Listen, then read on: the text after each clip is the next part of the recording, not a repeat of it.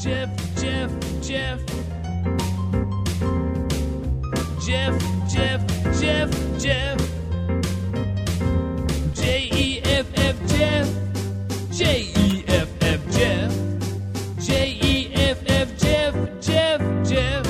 Jeff Stein is our national and presidential expert, kind enough to join us here on AM 950, the Progressive Voice of Minnesota, and WCPT 820, Chicago's Progressive Talk. Of course, he is a noted author. You can find his books at your favorite book location. And of course, the Iowa Politics Report and the Iowa Business Report come to us courtesy of KXEL in Cedar Falls, Waterloo, where he is not. Where today you're on. What TV station are you at right now in Iowa? Well, this is my new studio. Oh, this is what I do every day. Yeah, I mean, we brought in the TV lights. I got used to them at the caucuses, and I decided I just didn't want to miss the opportunity to have cameras shadowing me at every move. Your schedule opened up quite a bit, didn't it? Well, first of all, to answer the direct question, I'm in our Iowa Talking Point studio at Studio 5 at Mud Advertising in Cedar Falls. We're going to do a caucus in review show here after you and I are done with this conversation. And I am fully aware, as opposed to some blowhards in this state, that the caucuses are done. I have turned into a pumpkin, and they'll call me in 3.5 years. Oh, and that's just fine with me. They should have figured that out when they started chugging the syrup over in New Hampshire. You know, it's over. No more corn. It's now time to drink the syrup. What was hilarious was right after Nikki Haley got done declaring that it was a two-candidate race. Keep in mind, she had just finished third. Yeah. Okay. But she then went and did an interview in front of the podium, and the first station she talked to was WMUR in New England. So, I mean, she didn't even leave the room before she had shifted focus. But, no, it's been interesting. I've just gotten used to these TV cameras. CNN International, Newsmax, Fox News Channel. That was all this week, and none of them measure up. I'm a guest. The fun of the Matt McNeil show. Well, I'm going to be a guest on a cable access show about squirrels. So yeah. Are you in favor or against? Oh, I love the squirrel. It's nature's woodland creature of enjoyment. Okay. I thought you were going to say it was the other white meat, but that the reason I mention all those things is, again, just to show how nuts this whole circus is. Mm-hmm. That people from all over the world want to know what's going on, and again, you just have to have the attitude that says, "Thanks for coming. Now take your cold weather with you." And now it's a traveling roadshow. And so it's New Hampshire up next, and then South Carolina. So well, you've got Nevada. It's even worse. Oh, Nevada's right. If you want a clown show, look at what happened in Nevada. The DNC does not like caucuses. I mean, we know that. That's not a surprise. That goes back to the Tom Perez days. You and I have talked about that. So the Democrats who have the majority in the legislature in Nevada said, "All right, we're going to have a presidential primary," and they enacted one. But the Republicans then got their noses out of joint and said, "Nuts to you. We don't want anything to do with your primary. We're going to have our own caucus 2 days after your primary." The primary is the 6th of February. The caucus is the 8th. And they said the only way that we'll apportion delegates is if you participate in the caucus. Now, I will ask you, as a student of politics and just common sense generally, if you are a presidential candidate, Matt McNeil is running for president as a Republican. Let that sink in for just a moment to show what a hypothetical this is. If you were told there's a primary and there's a caucus, and the only way you get delegates is to be involved in the caucus, which of the two do you decide to participate in? I would actually probably do both, just to dot my eyes. I'm sorry. No, the rule says one or the other. You have to choose. Well, then they were very careful. Then you probably would want to do the caucus. If that's at least it depends. I mean, does the state body overrule the Republican Party in the state? No, because again, it's you just, as the party, you determine how your delegates will be apportioned. And the party said the only way you're going to get delegates is if you do the caucus. You get to choose. Nikki Haley inexplicably chose the primary. Well, I think she's hoping for a big boost after South Carolina or after New Hampshire. We'll have to see what happens on that. Yeah, well, it's New Hampshire, then Nevada, then South Carolina. So what I'm saying is she'll be coasting into South Carolina, winning a one candidate on the ballot primary, when the delegates went the other direction to anybody else, I'm not sure that's the best strategic move, but it's the one her team made. All right, I want to talk to you about something. Like I said, I didn't come up with this. I saw some other people talking about this, and I actually started coming around and saying, okay, wait, this is right. I, myself, you, a lot of other people have talked about the Iowa caucuses, much like it was 2016, a full, fresh-faced group of people that were going to be there. That's not what we just had. It wasn't like Tom Emmer was down there. It was Donald Trump. Donald Trump has claimed that he's still won the election. He has been running for this for 3 years. His supporters all think he's the president. He is acting like an incumbent. Now, he is not an incumbent. In 2020, he got 98% of the vote. I think Governor Well down there got 1% or a little bit more than 1%, but he overwhelming as the incumbent there. Right. This is not... This Iowa caucus was far more like his incumbent race than the fresh face race. He wasn't a fresh face. He is beloved, and he has got this base. I understand that there's a lot of people that try to come on out right away and sell 51% as, oh, well, look how great he did. I'm starting to look at that and say, wait a second here. How did you not get someone like 70, 80%? Because you've been running for this. You are a former president. You are acting as an incumbent. Your followers act like an incumbent. And frankly, you should have done better than 51%, considering all those things in line with you. And yet he only got 51%. Well, you're forgetting the 91 criminal charges and a few other things that led people to perhaps look a different way. To put it into context, only twice in history during a contested primary or a contested caucus, only twice had the winner topped 40%. The high watermark was 45. So he set a record for the highest percentage in a contested caucus. And this was contested, quite obviously. I'm not disputing your points about quote unquote incumbency. The largest margin of victory previously was 12 percentage points. He won by 30. Okay, so by all measures, it's a huge win.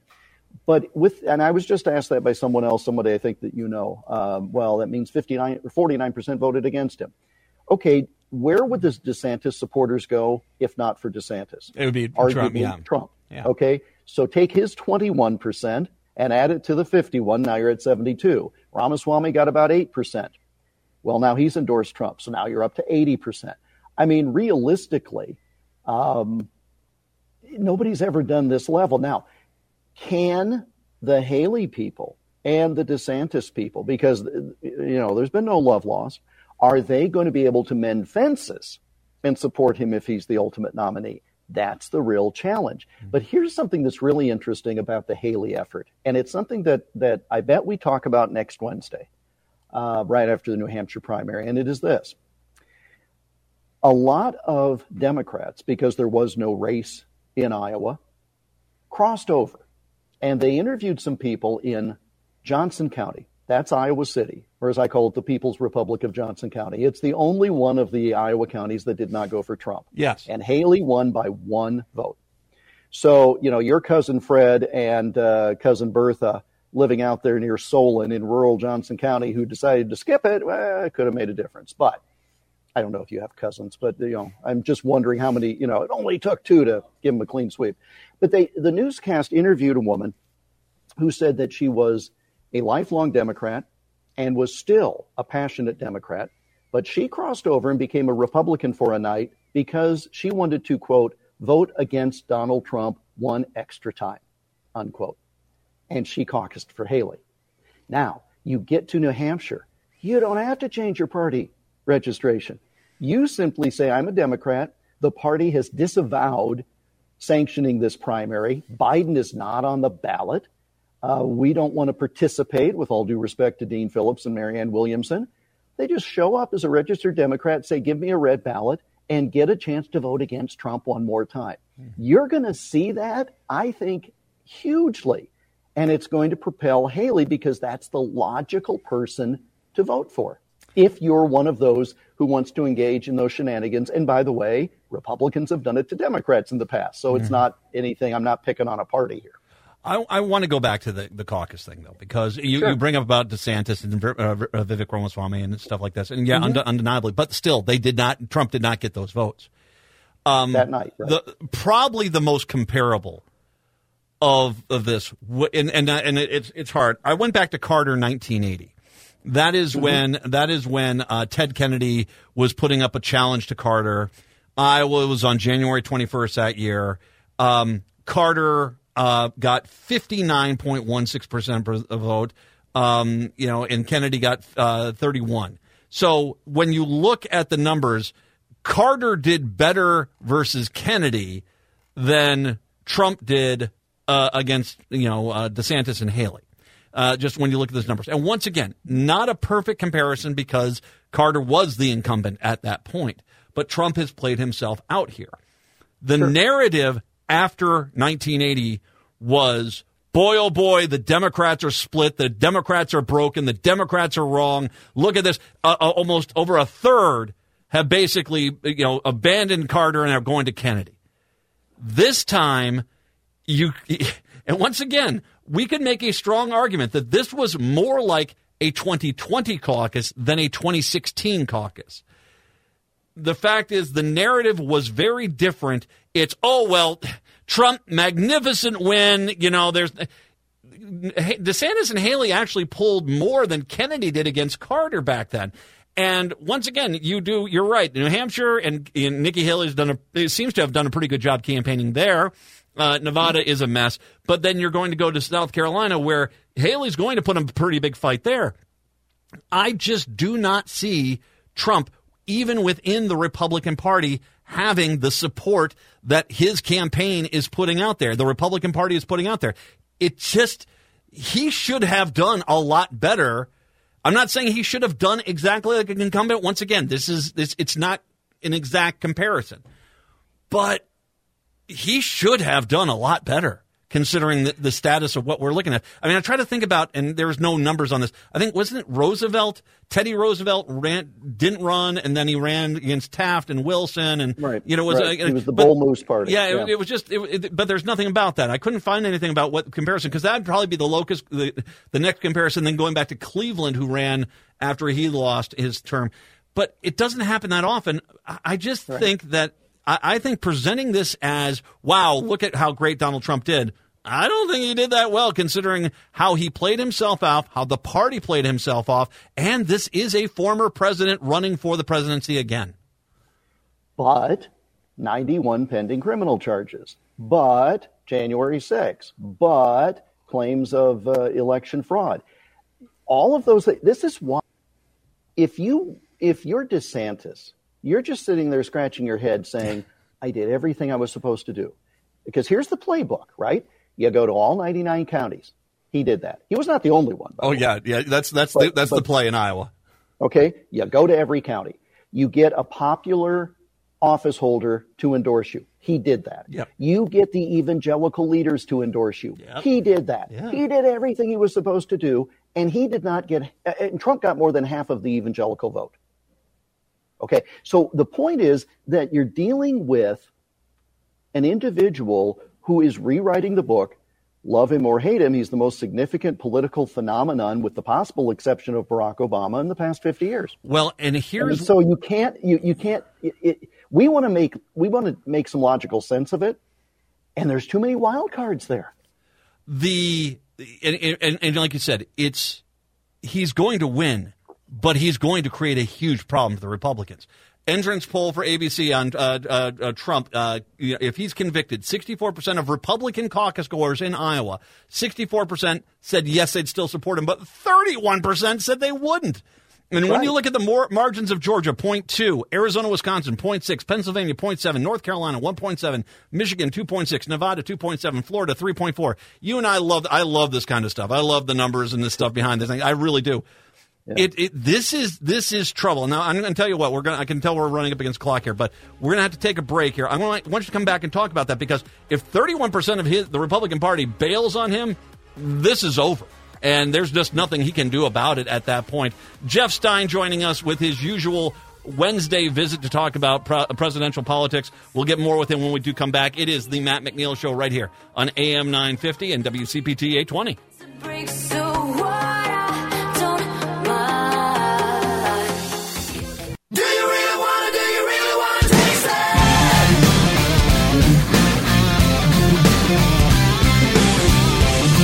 It is the Matt McNeil Show on your Wednesday. Jeff Stein with his usual Wednesday visit going and talking politics. I want to, if I can, I'm piggyback on what I mentioned before the break, which was that if he's convicted, basically a third of the voters in Iowa have said that they are going to abandon him. But a Des Moines Register poll of Republican caucus voters, actual Republicans, said 71% would vote for Trump if it was Trump versus Biden, but 11% of them said if it was those two people, 11% of Republican caucus voters by the Des Moines poll said they would vote for Biden.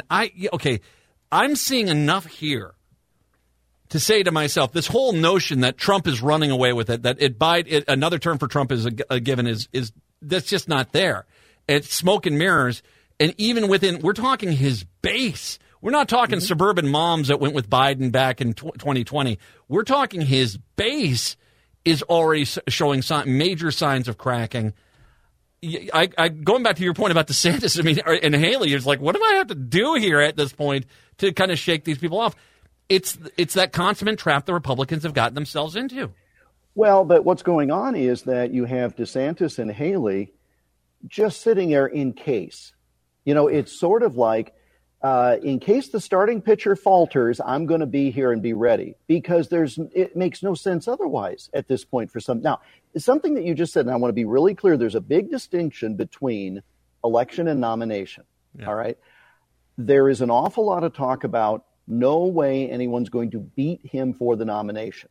And given how it lays out at the moment, I would have to say probably that's right, unless there is something new that comes up between now and the time of the convention. But the general election, that's a whole different issue. And I have tried to tell my Republican friends who talk about how Joe Biden might be infirm and the policy is bad or whatever, you know the line, right? And they say, Trump's just going to come through and just sweep. Well, I say to them two things. One, you told me that 4 years ago and it didn't happen. Second, if you then retort and say, but it was stolen, my answer is, if, in fact, it was stolen as you believe, what has been done to change anything for 2024? And the answer is nothing. So the point is, all of these folks who think that he's going to cruise to the nomination probably will. Going to cruise to election? There's way too many things to suggest that's not the case. Mm-hmm. And so, again, well, look at the folks who said there was going to be such a red wave in 2022. What were they basing that on? Yeah, good. Same polls that we're supposed to be listening to now. Well, exactly. And to be fair on the 33% that say that if he gets convicted, he has been convicted. He's already had fraudulent with his charities. E.g. Gene Carroll. He's guilty there. He's guilty of the bank fraud in New York. That was just a punishment phase he's going through. It hasn't phased their vote right now. I think that there's a lot of people who's like, when put a microphone in front of their face, and it's like, well, if he's guilty of trying to start a riot on January 6th, would you vote for him? And it's like, oh, no. But the reality is, I think that he could be found guilty of that. And I think most of those people will say, well, but he was justified. And so I don't know if that number is legit either.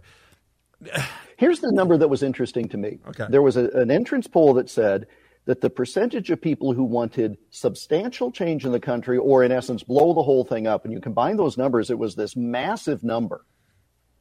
And they're voting for a guy who served as president for 4 years. And again, most of them say we want huge change, and so we're going to seek the guy who was in the office for 4 years. I just don't even know how to square that. Well, and they're kind of lost, which does bring up New Hampshire next, which is, Haley has done a better job of laying a foundation there. And the way that Iowa lays out, I think Trump and a DeSantis are going to work better. I'm actually surprised Vivek Ramaswamy lasted as long as he did there. But, you can do a lot when you're self-funded. Well, true. As you well know. Oh, well, yeah. Who doesn't love Twinkies? But I was surprised Christie dropped out because New Hampshire was probably going to go better for him. on the East Coast. Haley has done a better job of laying the foundation there. Trump's going to get that 50, 55, 60% of the vote. I just see that again. But do you think that DeSantis, that Southern charm's not going to fly up in in New Hampshire? I just do not see a way that DeSantis holds on for two there. I think it's going to be Nikki Haley for sure at two. Oh, I don't think there's any question. And that's why it's interesting that Christie got out, because DeSantis would have finished fourth. And did you see that the DeSantis PAC is now laying people off? Yeah, that's always a good sign. Not the white boot polishers.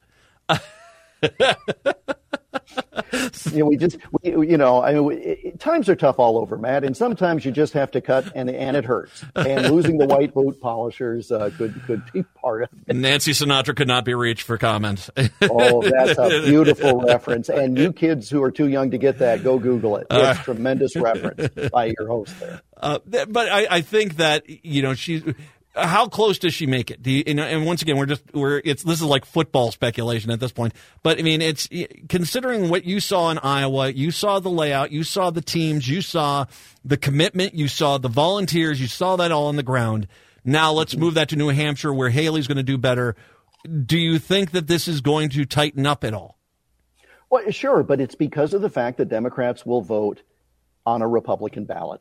It doesn't have anything to do with ground game. It doesn't have anything to do with anything other than, hey, I get another chance to vote against Trump. Sign me up. Because, again, if that many people did it in Iowa when they had to go through stuff, like changing party registration, et cetera, in the cold, have to do anything. In the cold, too. It should be noted. I mean, that was. Absolutely. I mean, when you look at 56,000 people showing up, I mean, that was down a little bit. But, I mean, the weather did play a pretty big role there. Well, it played a role, and that hurt her. Because her supporters were not the rank-and-file Republican who supported DeSantis or Trump. And so that's why she's going to do tremendously well in New Hampshire.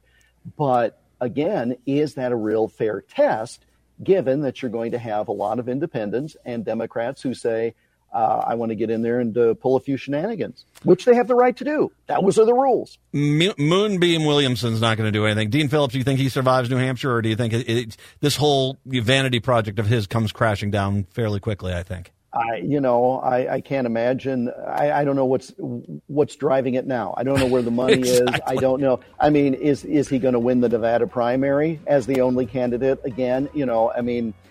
It's a nice effort. And he's keeping some consultants and coffee shops afloat, and good for him. Jeff Stein, once again. The Iowa Politics Report gets posted a little bit later on. Find his books. They're fantastic. And, Jeff, we will talk to you next week. Thank you much. Hour 2 for Minneapolis, St. Paul. That's up next.